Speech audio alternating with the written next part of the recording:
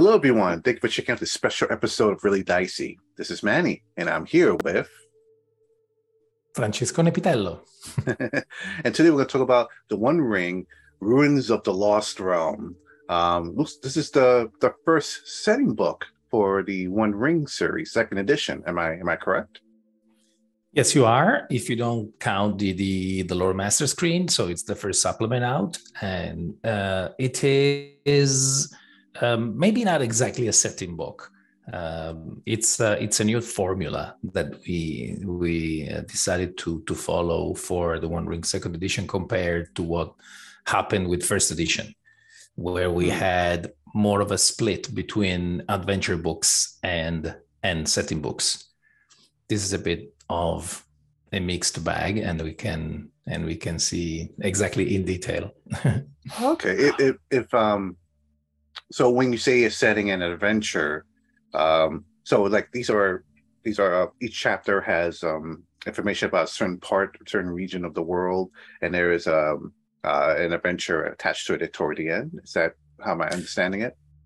Well, it's the goal of this book is to pack as much as useful information as playable stuff that we could. Let's say that in several decades of role playing myself, I always I grew dissatisfied with many of the supplements that were created for the games that I liked. Not all of them, of course, but too often there was a tendency of stuffing books with fluff, with stuff that is supposed to be used by the game master, especially to create their own stuff, but very much leaving the game master to their own devices to do that. Where with Ruins of the Lost Realm, we created a sandbox supplement, something that has stuff that is ready to play. It's a number of modular elements that can be taken and just placed during your campaign in any order desired. Plus, there are chapters in the opening of the book that are what could be considered more setting chapters, populating and giving life to Eriador, to the lone lands of Eriador, and but still, again, in a way that is very usable immediately, with giving you characters, giving you a timeline of events that in a way they create a more dynamic setting than simply just talking about all the history or giving details that can hardly be used in an adventure, just because it is generally interesting for anyone interested in the Lord of the Rings, for example, to have more details. Sometimes people can think that there's never enough detail, and so anything is welcome. But I feel that sometimes doing that ends up drowning the really useful stuff in a sea of unnecessary details. And if you, for example, look at the Lord of the Rings itself, the story, that is a very detailed story, it never goes too far in giving details that are not useful to the story. In that case, it is the story that matters. In our case, what matters is the setting for the characters. So I can make an example. Some people, for example, are interested in making a study on how many people could live in Eriador at the time of the Third Age compared to the Second Age, for example, or simply different centuries in the Third Age than the setting date, for example, for the Lord of the Rings. But that's something that is really relatively interesting. I mean, you never hear Tolkien state such precise numbers in the books.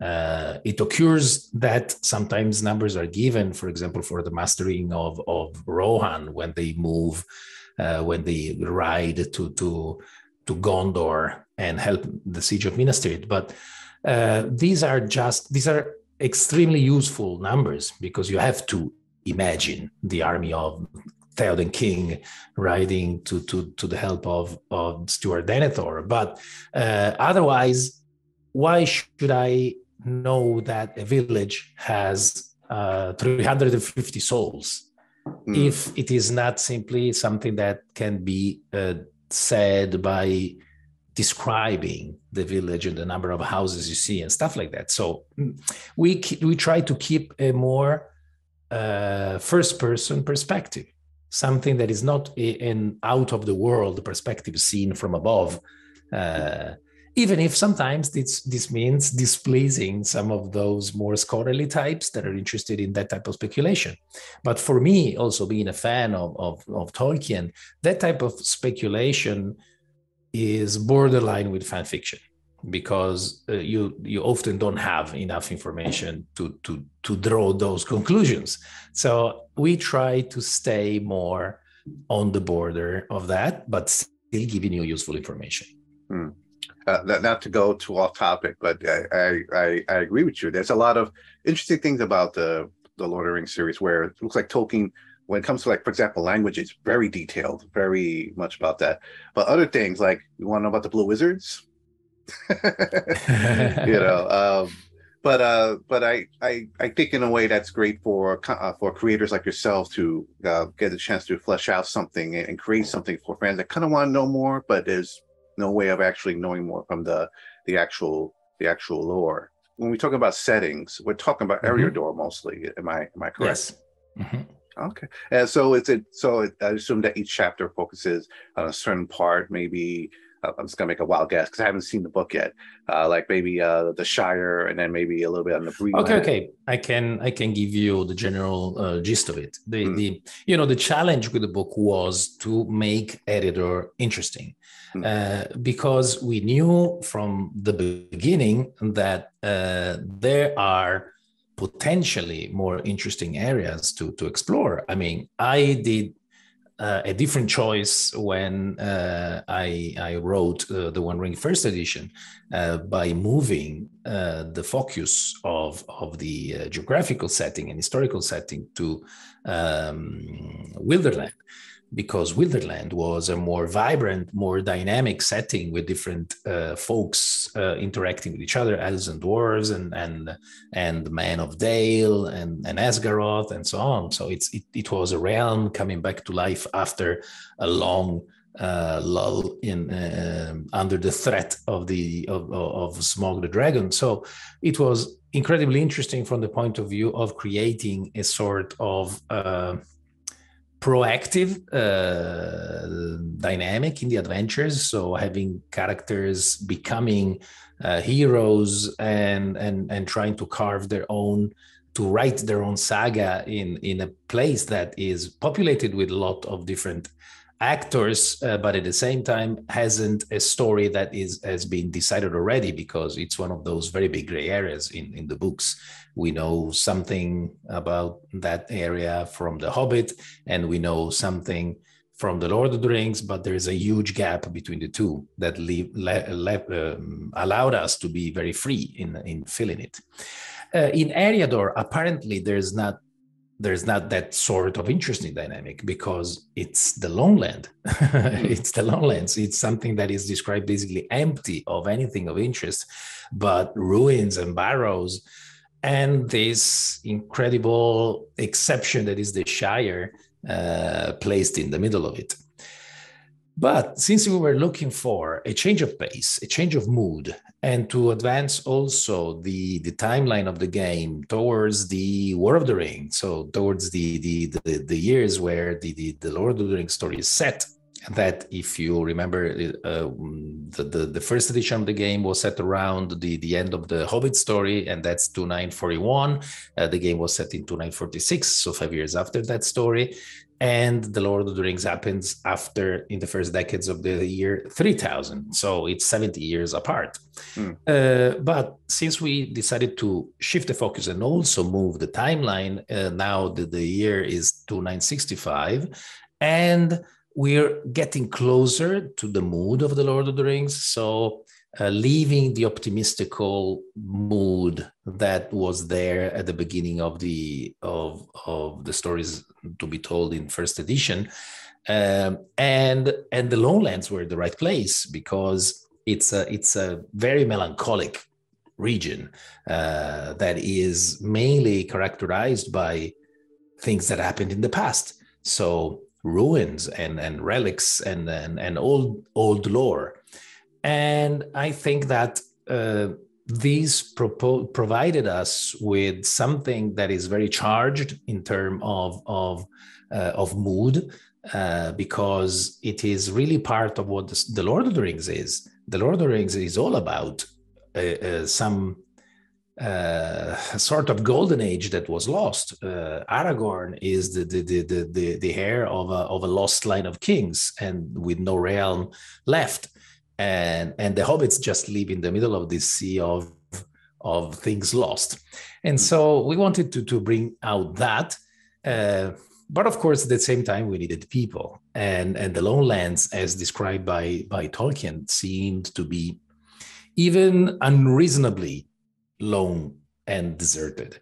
And so with Gareth Hanrahan, we started to conjecture how this area could be so desolate, and how instead it could be simply that the settlements and the inhabitants of the place could be just outside the perception of the characters that are the protagonists of the stories in the Lord of the Rings, or they were just simply sidelined by main history.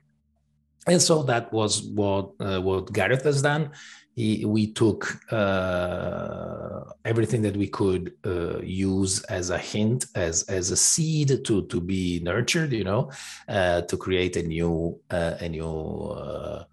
non-canonical story, but still that was told in a way that is absolutely canonical. And Gareth was perfect for this because, of course, he knows his stuff. He knows his Tolkien. Mm. And in the beginning, we discussed together a few of the things that we wanted to have there. And without spoiling anything, we created a number of storylines that are going to make the Lowlands very lively. Mm. And again, we are faced with the same situation that was with first edition, because by having this sort of a sandbox, this place where Tolkien just said something, but not enough, and we're filling those details, but not enough to tell you already a story. We're giving you the tools to create your own and to be free about it. It's funny, it's interesting because Gareth took one line from The Hobbit that is one of those passing lines that you don't really pay any attention to, where Gandalf was asking Bilbo to join him in his adventure. And Bilbo said, you need here. No, Gandalf said that you would need warriors to do that. But all the warriors are busy fighting wars elsewhere. Hmm. And so Gareth asked himself, where are these warriors, and what wars is Gandalf talking about? And so he took some of those small tidbits and built something that is interesting. Again, like we did the same thing with the woodman in Wilderland. We took some sentences, some phrases to think, why are the woodmen not discussed enough in the Lord of the Rings, where they seem to have a prominent position in the Hobbit, because they're told as being a big folk living in the Anduin Vale. And so we just said, instead of discarding this as some change of mind in Tolkien's work, we just said, let's imagine something that can explain that.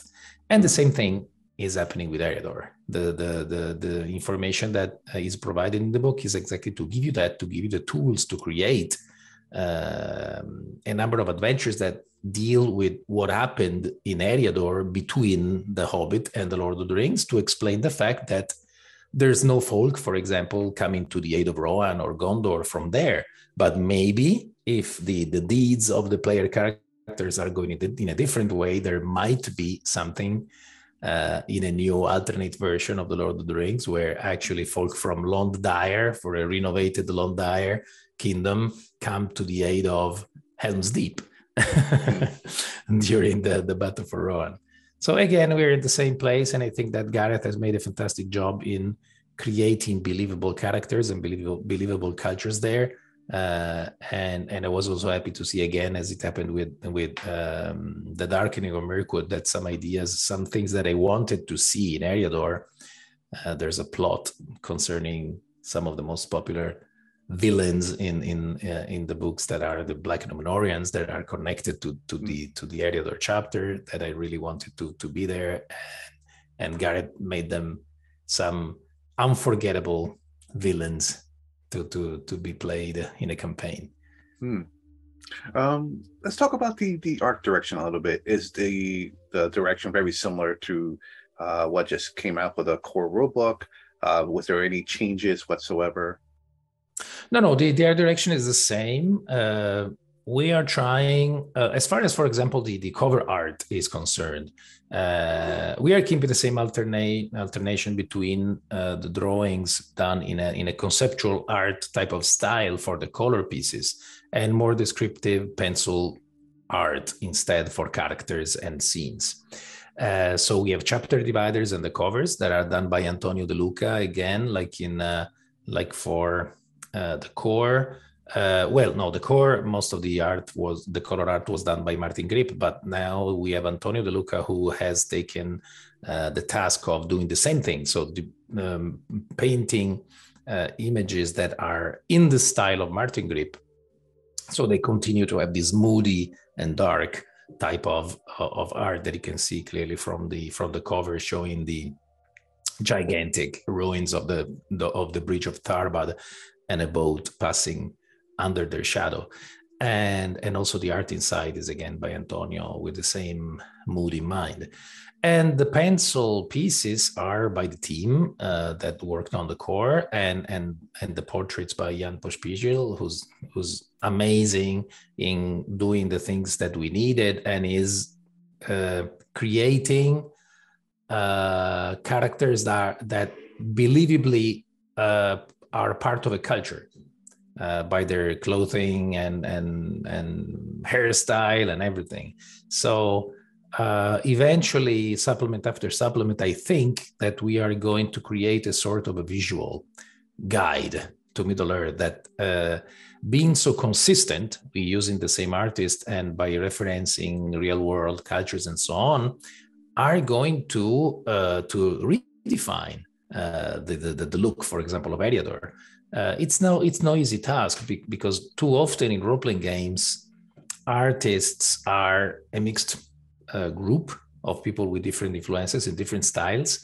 And what this creates the problem that there's no consistency between the different art. So you miss what could be the world you're playing in a consistent way. And instead having artists referencing each other and referencing real world influences connected to the sources, we think we're doing exactly that, giving you a chance to visualize.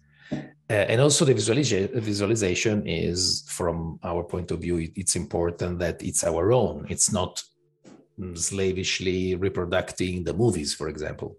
What is the tone of the adventures? Would you say it's similar to maybe to the beginner box set? Would you say it's similar to maybe something previous like Mirkwood, the Mirkwood campaign? How would you describe the tone of the game? Oh, well, I forgot to finish to say exactly the structure of the book, because we can say that the book is divided in two parts, even if it's not two halves. It's but two different moments. The first chapters are exactly the what we call the setting part, that are equally devoted to geography, but even more to events. So what can possibly happen in years after the beginning of the campaign. So these are tools for the lore master to weave those events with the the activities of the players, so that they will be part of the evolving story of Eriador. But the second part, that is possibly the more consistent one, is landmarks. We took this example from the Forbidden Lands role-playing game by Free League, where that I loved a lot as an idea, because it answered my need as a GM for a type of adventure material that didn't require me to, one, read tens of pages to read someone else's story. And then to be forced to play it in a sort of an established way. So first part, second part, and so on. So in Ruins of the Lost Realm, you have landmarks that are exactly that. They are places. So the playable part, the gameplay material, is connected to a specific place. But of course, the specific place is not just a map of a ruin or a castle or a village. It's actually a place with a story, with some old lore connected to it, with some current events connected to it. So what you do with those landmarks is just to parse through them. You as a lore master, you choose which ones are taking your eye. Maybe because your company of characters are at the moment traveling across towards the mountains, and you check out the landmarks chapter, and you see there's one about a Dunadan ruin on the mountains. So you say, okay, that could be a good place. And also they're connected to the game mechanics, because there's a part during the fellowship phase in the One Ring Second Edition when you can gather rumors. You can listen to what people are talking about in the area, and that's the cue for the lore master to feed you with information about a place that could be nearby. And the landmarks, some of them are canonical. For example, we have a description of Weathertop, the Tower of Amonsul, but some of them can be shifted to just conform to your own campaign. But in any case, the sandbox element is that, because the description for Amonsul, for Weathertop, could be used at any point during your campaign. It's not connected to someone bursting through the door of your inn and saying someone is being kidnapped and they escaped to Weathertop. It is because maybe you're playing that because you are passing on the East-West Road and you see Weathertop and your characters say, could be a good idea to go there. Or because you were in Bree and you heard some stories about that during the fellowship phase, gathering rumors. So what I think that we did, what we accomplished with Ruins, is exactly what I wanted at the beginning. And so to have something that is there, it's easy to read, is exciting because it's not 300 pages of dry lore. It's involving, engaging information that are immediately connected, can be immediately connected by the lore master to what is happening in their own campaign, either because, as I said, the company is passing through a specific area, or because they met someone that could be connected to that, like a dwarf, and you have a dwarf mine in the landmarks, and so on. It's a toolbox, and we try to maximize the usability of that. Mm-hmm. Are there any, you know how buyers could be? They always like to hear about like options. In this book, are there like NPCs, items, new monsters? Are there anything like that they can expect? Yeah, there's stuff like that, because again, all the landmarks are supposed to work like that, to be dropped in your campaign and be played. So you don't just get the map of Weathertop, but you get some playable stuff, some information, some non-player characters or monster. So yes, they are absolutely complete from that point of view. And what I really like is the fact that that's exactly the type of information that is needed to enhance the structure of the game made of a fellowship phase and an adventuring phase. Because when you play your adventuring phase and then you have your fellowship phase, the fellowship phase is providing a lot of information to the lore master exactly to think what to do next. And by connecting this to a supplement like Ruins that doesn't force you to think too much ahead, okay, this adventure is going to be the next one because of this or because of that, but giving you this freedom in the end, when you have played through a number of landmarks and a number of events in the story, you're creating a campaign that is very similar in result as what we accomplished with the Darkening of Mirkwood for first edition. So a more open campaign that is very much reliant on the actions of the characters rather than a pre-written story. Of course, yeah, I forgot to say there's a very nice map by Francesco Mattioli, the same guy who made the maps for the core, and it's a map of Tarbad, one of the most famous cities in Eriador, that used to be a Numenorian haven on the river and so on. And again, Gareth weaved a fantastic story about the situation. And again, building on very few sparse sentences by Tolkien, because the city seems to have been abandoned like 60 years before the start of the game. But we asked ourselves, okay, but what does this mean? 60 years is not 600 years. And so is everyone just disappearing from the city like that? Or it is considered to be deserted because it is outside of recorded history. And so maybe something happened for a few decades there that is worth telling as a story. And so, yeah, again, that was exactly what Gareth has done with that. And the map, I think, is an amazing one. We studied hard what happened in Tarbad in the different decades and ages before. And so Francesco Mattioli, the artist that he was in charge of making, he's still working on all the maps for Joe Dever's World of Magnamund. So he's a super expert in designing believable cities. So he spent a lot of time in thinking, since the city was flooded, he spent a lot of time in recreating the layout of a city that was flooded, so which parts of the city could be still accessible. The flooding was decades ago, so possibly that now the water is out, but what's the difference?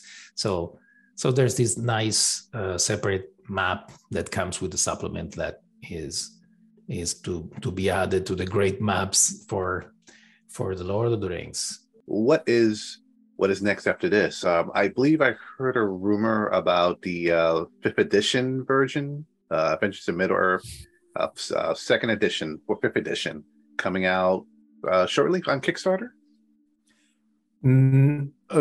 Yes and no. I mean, it's been announced, so it's official. You're going to get the Lord of the Rings role-playing game. That's the official name for the One Ring 5th edition, the version of the One Ring for 5th edition, and also an Shire Adventures book that is the result of combining the stuff that we gave in the starter set for the One Ring into one book for 5e. And so, yeah, that's done. That's in, I think it's been printed or very, very close to that. It's not going to be a Kickstarter. It's going to be a pre-order. Oh, that's excellent. So, excellent. Yeah. And yeah, I'm very happy about that because I was involved in that part. I mean, of course, in this case, it is a direct port of the One Ring. So it is up to the fans to decide what they want to do with it if they already have the One Ring, because what you're going to get is by far and large the same stuff, same words in there. Apart, of course, from everything that is mechanically connected to the system. And so we worked to redesign the 5e version. And so this is not based on what previously appeared for 5e. And what I wanted to achieve with that was exactly to do this. So to do something that is as close as possible an experience with 5e that replicates what you get with One Ring. That on one side might seem nonsensical, because if you already have the One Ring, why should you play something that plays so exactly like the same? But that's for the fans of 5e, for the people that play 5e, that prefer to play 5e on over anything else. And that's understandable. I mean, we know that Dungeons and Dragons is by far the most popular role-playing game out there, the most accessible one in terms of availability, and it's easy to find a group. It's easy to find people that just play that. So I was happy to try and do something with the 5e rules that was as close as possible to what we did with the One Ring. I designed that with Michele Garbugio, that is our local 5e expert, and Jacob Rogers, who was also in the past working on 5e and worked on the excellent Symbaroum 5e version.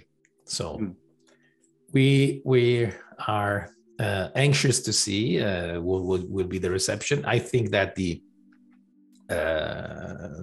books look gorgeous. Inside, they're very close to what the One Ring is, but yeah, there's some fantastic covers by Antonio De Luca, both for the core and the Shared Adventures book. So yeah, we'll see what happens. Yeah, but thank you for taking the time to talk to us about this book.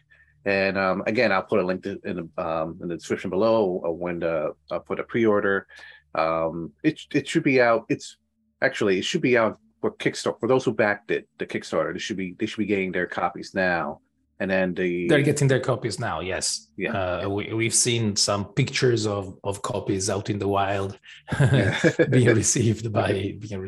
Yeah. Unfortunately, the delivery of that has been plagued by the current problems with distribution all over the world. Luckily, by the way, Free League was really wise in stockpiling the paper necessary for that, and for example, so the paper for 5e. So we are late, but there's other publishers that will have bigger delays, because luckily Free League was forward thinking about this. All right, excellent. And it will be out for the general public in sometime October, November. Okay. All right, excellent. I think it's already can be already ordered, I think, for from the website. So yeah, it's available. All right, excellent. Well, again, thank you very much, and to our You're welcome. And to our viewers, stay safe out there. We'll see you next time.